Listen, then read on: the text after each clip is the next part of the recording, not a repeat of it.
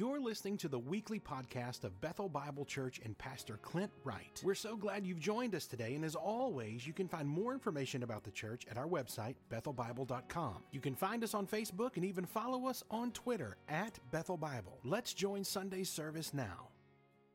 There is no greater literature, no greater storytelling out there than our Bibles. Nothing published today. I don't care how much you love Harry Potter or whatever, the Wings of Fire. It's all good, but nothing beats our scriptures. And it was hard this week figuring out what to say because we could spend weeks. We won't, but we could spend weeks going through just the flow, the structure, each word, how God puts it together to give us one profound but simple message. But the first thing that stands out in chapter 2 is that it doesn't belong. It's out of place. It doesn't make a lot of sense there. Well, look at your Bibles. You can go read. You can read the end of chapter 1. And the chapter 1 is God is giving them the land. And then you can just skip over chapter 2, pick it up, verse 1 of chapter 3. And chapter 3 is them entering the land with the big miracle. He parts the Jordan River. It's like the Red Sea 2.0. And it reads perfectly logically. It makes sense.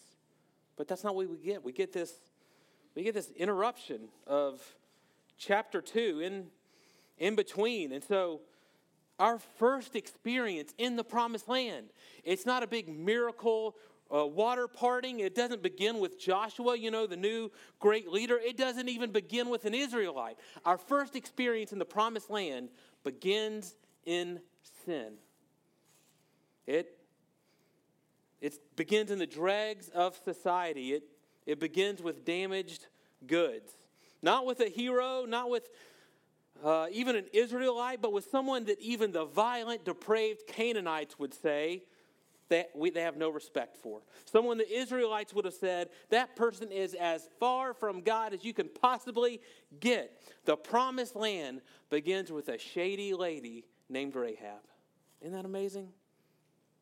We're told she lives in between the walls. Now, Jericho's walls are famous, We all learned about them in Vacation Bible School, and I'm sure draw kind of colored pictures and cutouts and the whole thing. But it wasn't just one big wall. It was actually two walls, and there's a little space in between the two walls. And they would throw their trash and the rubbish, and then the poorest of the poor would kind of build a little house in between those two walls, and that's where she lived. So I've always heard first impressions are important, and they are. So if first impressions are important, why are we starting here? Here's why. Because Joshua is not chiefly about the conquest of land. It is about the conquest of hearts. There's a reason we call it a conquest. So Joshua has to lead the people in. They have to conquer the land because there's already somebody living in the land. There's inhabitants. If there wasn't already somebody there, it wouldn't be conquering. It would just be walking. You just walk into the land. And remember, we said there's a purpose to the promised land. So the real promise of the promised land is a place for God and man to dwell together. We see that throughout the scriptures, beginning with the Garden of Eden. It will end in a new heaven and a new earth.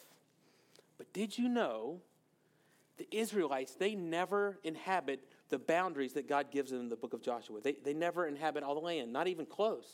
And then the part they do inhabit, they cannot keep. Why? Because their hearts, like the land, are already inhabited by something else. They are already inhabited by sin and pride, living in the hearts that were intended for God. And so they may get rid of the Canaanites, but they never get rid of the strongholds of sin and pride. They never get off this endless cycle of sin and judgment. And then I promise we'll do better, we'll try harder, and then repeat. And so right from the beginning, guys, before the battles and the conquering and the heroes and walls tumbling down, the author provides us with an interruption. For the same reason that you interrupt someone, because I've got something important and urgent to say, and it's this. There is only one way to conquer a human heart. There's only one way to kick out sin and pride and replace it with God.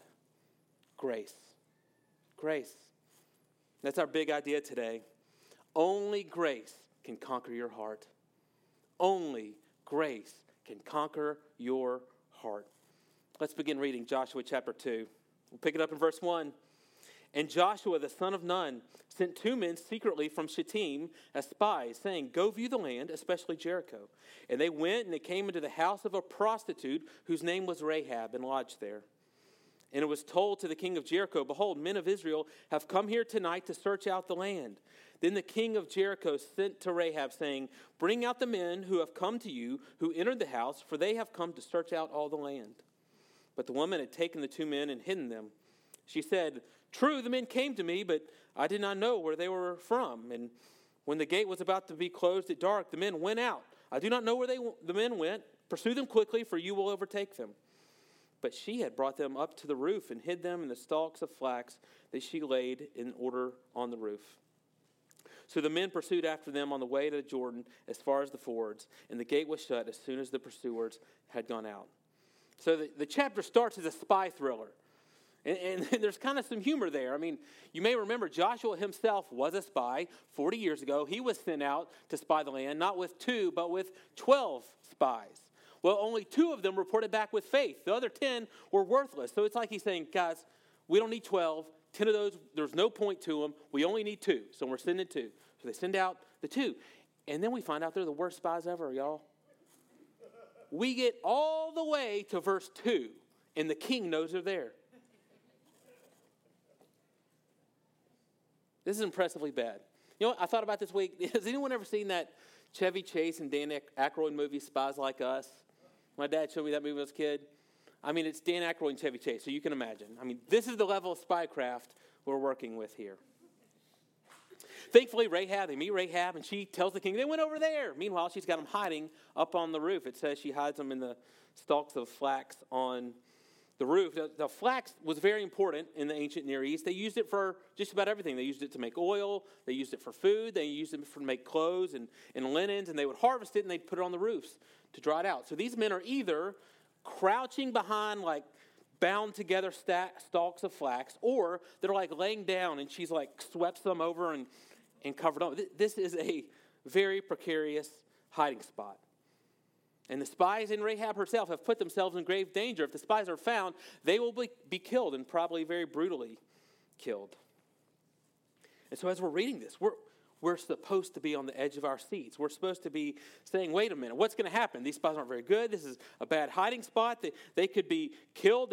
They can't hide there forever. Will they be found? How will they ever make it out? How will they ever escape? And just when we're on the edge of our seats, the writer stops.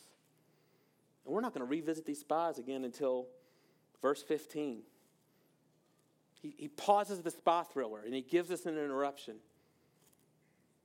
In between the spy thriller, he brings Rahab to the center of the stage. He cuts the house lights. He puts the spotlight on her, and he says, "Rahab, the stage is yours." And she speaks. It's as if the author's telling us, don't worry about the spies. This isn't a Matt Damon movie. That's not why we're really here. What we are really here for is something so far more important that you need to hear. And so Rahab speaks, starting in verse 8. Before the men lay down, she came up to them on the roof. She said to them, "I know that the Lord has given you the land, and that the fear of you has fallen upon us, and that all the inhabitants of the land melt away before you. For we have heard how the Lord dried up the water of the Red Sea before you when you came out of Egypt, and what you did to the 2 kings of the Amorites who were beyond the Jordan, to Sihon and Og, whom you devoted to destruction. And as soon as we heard it, our hearts melted. There was no spirit left in any man because of you. For the Lord your God, he is God, in the heavens above and on the earth beneath. Now then, please swear to me by the Lord that as I have dealt kindly with you, you also will deal kindly with my father's house, and give me a sure sign that you will save alive my father and mother, my brothers and sisters, and all who belong to them, and deliver our lives from death." And the men said to her, "Our life for yours, even to death. If you do not tell this business of ours, then when the Lord gives us the land, we will deal kindly and faithfully with you." And so now with us on the edge of our seats, in a place that we never thought we would be, God shows us a heart conquered by grace. I want us to notice several things in her confession. First, she identifies God specifically. She says, Yahweh, that is God's covenant name, his personal marriage name as he revealed to Moses. She uses it 4 times in 7 verses. And so this is no vague higher power talk. This is not God as I understand him. She's saying that guy, him, the one that talked to Moses, he is God. He is singular. He's not one amongst many. He is the only God. He has no rival. He has no equal. Second thing she does is she believes his revelation. So we see that she believes what God has said about himself. You know, almost everything she says doesn't come from her. Almost everything she says are God's words repeated back to him. This is amazing. Remember, Rahab didn't grow up in Sunday school. She didn't have VBS like we do. She grew up in the most foul paganism you can imagine. But she isn't referencing some conception of God from her parents or the culture around her. She believes that God is exactly who he says that he is. And so verse 11, when she says, he is God in the heavens above and on the earth beneath, that is a direct quote from Deuteronomy 4:39. These were the words that Israel was supposed to be confessing about God. But here's a pagan Canaanite harlot with God's self-revelation on her lips.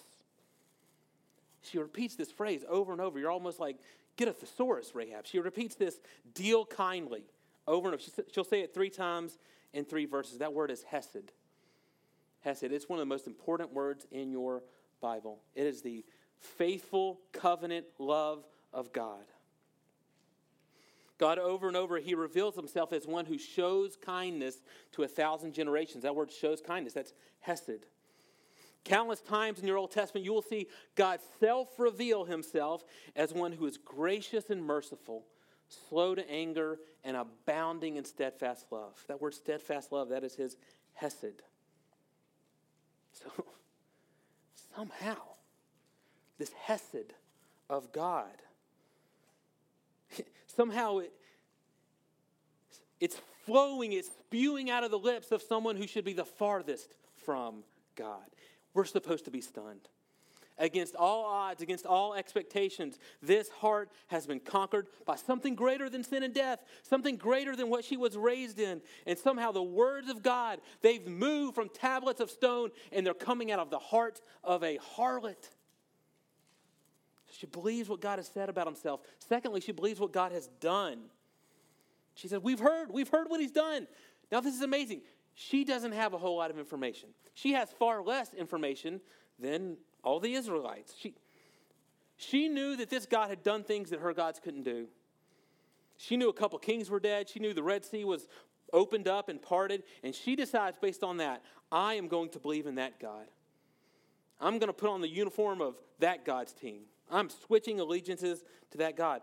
And others had the same information that she had, and they even had an emotional reaction. Y'all, she said like the whole city is having to change their pants after they found out the Israelites were on the doorstep. They're scared. Their hearts are melting away. They're having an emotional reaction. They believe what God's about to do. So what's the difference in Rahab and everyone else? Faith. Faith is the only difference. The historical reality of what God has done generates within her the type of faith that makes her willing to risk her life. She bets her whole future on joining up with this God. You know, many times, many people demand more and more signs from God. God, show me a sign. God, if I just do this, then I'll know it's real. But God has already chosen to reveal himself by acting irrefutably in time and in history according to his will, according to his timing. And he says over and over again, if you won't believe in what I have already done, listen, more magic tricks is not going to fix it. Let me give you a couple examples. So creation, listen, I wasn't there. God didn't do this all at my beck and call. I can't understand it, but yet I can see it. And I'm supposed to know that has an effect on me, and it's supposed to stir my mind and my heart and draw me towards him. Here's the ultimate example, the resurrection. the Bible stakes its reputation and provides ample evidence that Jesus rose from the dead. And it says that resurrection, it serves as the proof that there is something more powerful than sin and death out there. That Jesus is the better Joshua who more than conquer land, his grace can conquer our hearts. And so no further proof is needed. Just like Rahab, you have all heard what God did by raising Jesus from the dead. And so the question is, will you put your faith in it? See, Rahab, go read Romans 10 this week. It's amazing. Rahab is the living embodiment of Romans 10:17. Faith comes by hearing, and hearing by the word of Christ. She has heard about what this God has done. She has heard his word, and she has put her faith in what she has heard. And now she's confessing with her mouth and believing in her heart that he is God. That's Romans 10:9. So faith, you see, it grows out of hearing what God has done and then realizing that means something for me. I need to pledge my allegiance to him based on what I have heard about him. And through that faith, she is conquered by grace. Verse 12 and 13. This is amazing to me. She fears God, but she isn't afraid. Do you see that? I mean, she has this healthy respect for God, but she's not shaking in her boots. Instead, she takes refuge in God. And she does that because she realizes her heart is already inhabited by sin and death. Do you see it? You see it in verse 12 and 13? Look at what she asked for. She asked that they would be saved alive. Now that's an odd phrase. Save alive? Why don't you just say, save us? I am alive, so save me. But we translated two words, actually one word. It can mean revive. It can mean resuscitate. It can mean resurrect. It can mean bring back to life. And you say, what, Rahab? You're already alive. You don't. She'd say, no, I'm not. I'm not. I'm dead. And so she prays, deliver us from death. Death is what's coming for me. She's saying, I am the living dead. Seen that movie, The Sixth Sense? You know, the cute kids, like, I see dead people. Well, the big reveal at the end of the movie, so spoiler alert, but, I mean, it's been like 30 years, so if you haven't seen it now, you had your chance. The big reveal at the end of the movie is the main character, Bruce Willis, he's been dead the whole time. He died at the very beginning of the movie, and only this little kid, he was the only one that realized he was already dead. That's Rahab. She is the only one that realizes we are already dead. And notice, she's not screaming, that's not fair. She knows that death and judgment is what they deserve. She understands that sin and death moved into their hearts a long time ago, and unless something greater can conquer their hearts and kick them out, we stand condemned. You know, often we think of grace as kind of like a lottery ticket, you know. All of us, we're all trying to do our best, and we're all doing pretty good, and then a few of us get lucky. A few of us win the lottery. God lets a few people win the lottery. Stinks for everyone else, you know. Rahab realizes grace is so much more than that. Grace is bringing the dead back to life. Grace is a refuge in God from deserved judgment. Grace is a stay of execution when you're guilty. See, grace is, it's not just a matter of correct belief, it's a matter of desperate need. Lots of people out there, lots of people collect all kinds of information about God. You can do that. You can get to know everything about God, all the facts, memorize all the stuff, and you can know a lot about God. That's nothing special. But the heart conquered by grace runs to take refuge under his wings because it realizes, I'm already dead. You know what she finds? When Rahab runs to take refuge in grace, she finds an abundance she never expected.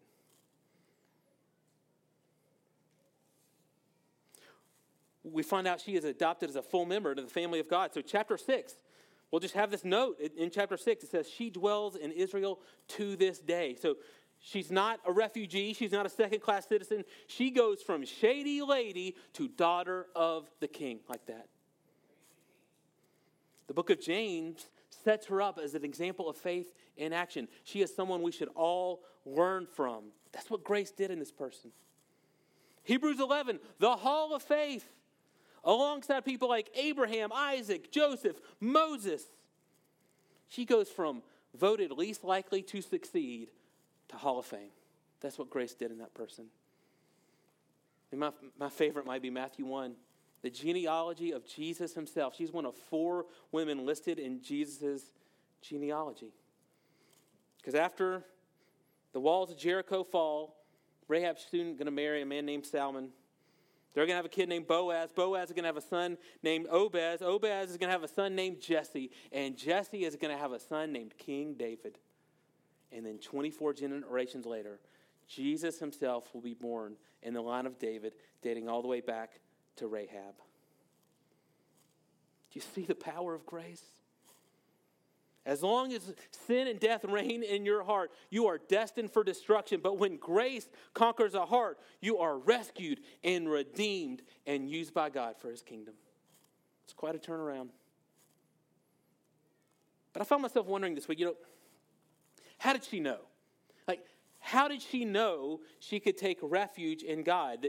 That she would find grace instead of smiting or a lightning bolt or stamping her down. How did she know that? Let's look at verse 18. Verse 18 says this, "Behold, when we come into the land, you shall tie the scarlet cord in the window through which you let us down. You shall gather into your house your father and mother, your brothers, and all your father's household." Everything changes in verse 18. She hangs the scarlet cord out on her window as a sign. And there's multiple levels of meaning here, but let's start with this. Let's start with what she knew. What we know that she knew it would have meant to her. Remember, she'd heard about what happened in Egypt. She knew about this strange, unprecedented, unheard of grace in the Passover. About a time when death was coming, but scarlet blood over a doorpost would save the people in that house. And so now she understands that same grace is passing over me too. There's a scarlet cord that runs throughout your Bible from beginning to end.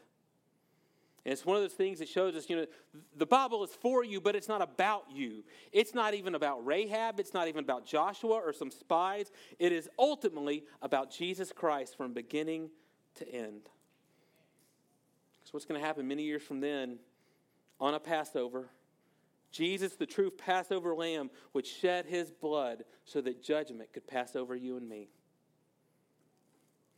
Did you notice the spies' response? In verse 14, "My life for yours, even to death." That's how grace conquers a heart. That's how Jesus responds when you take refuge in him. I'll take your death. My life for yours, even to death.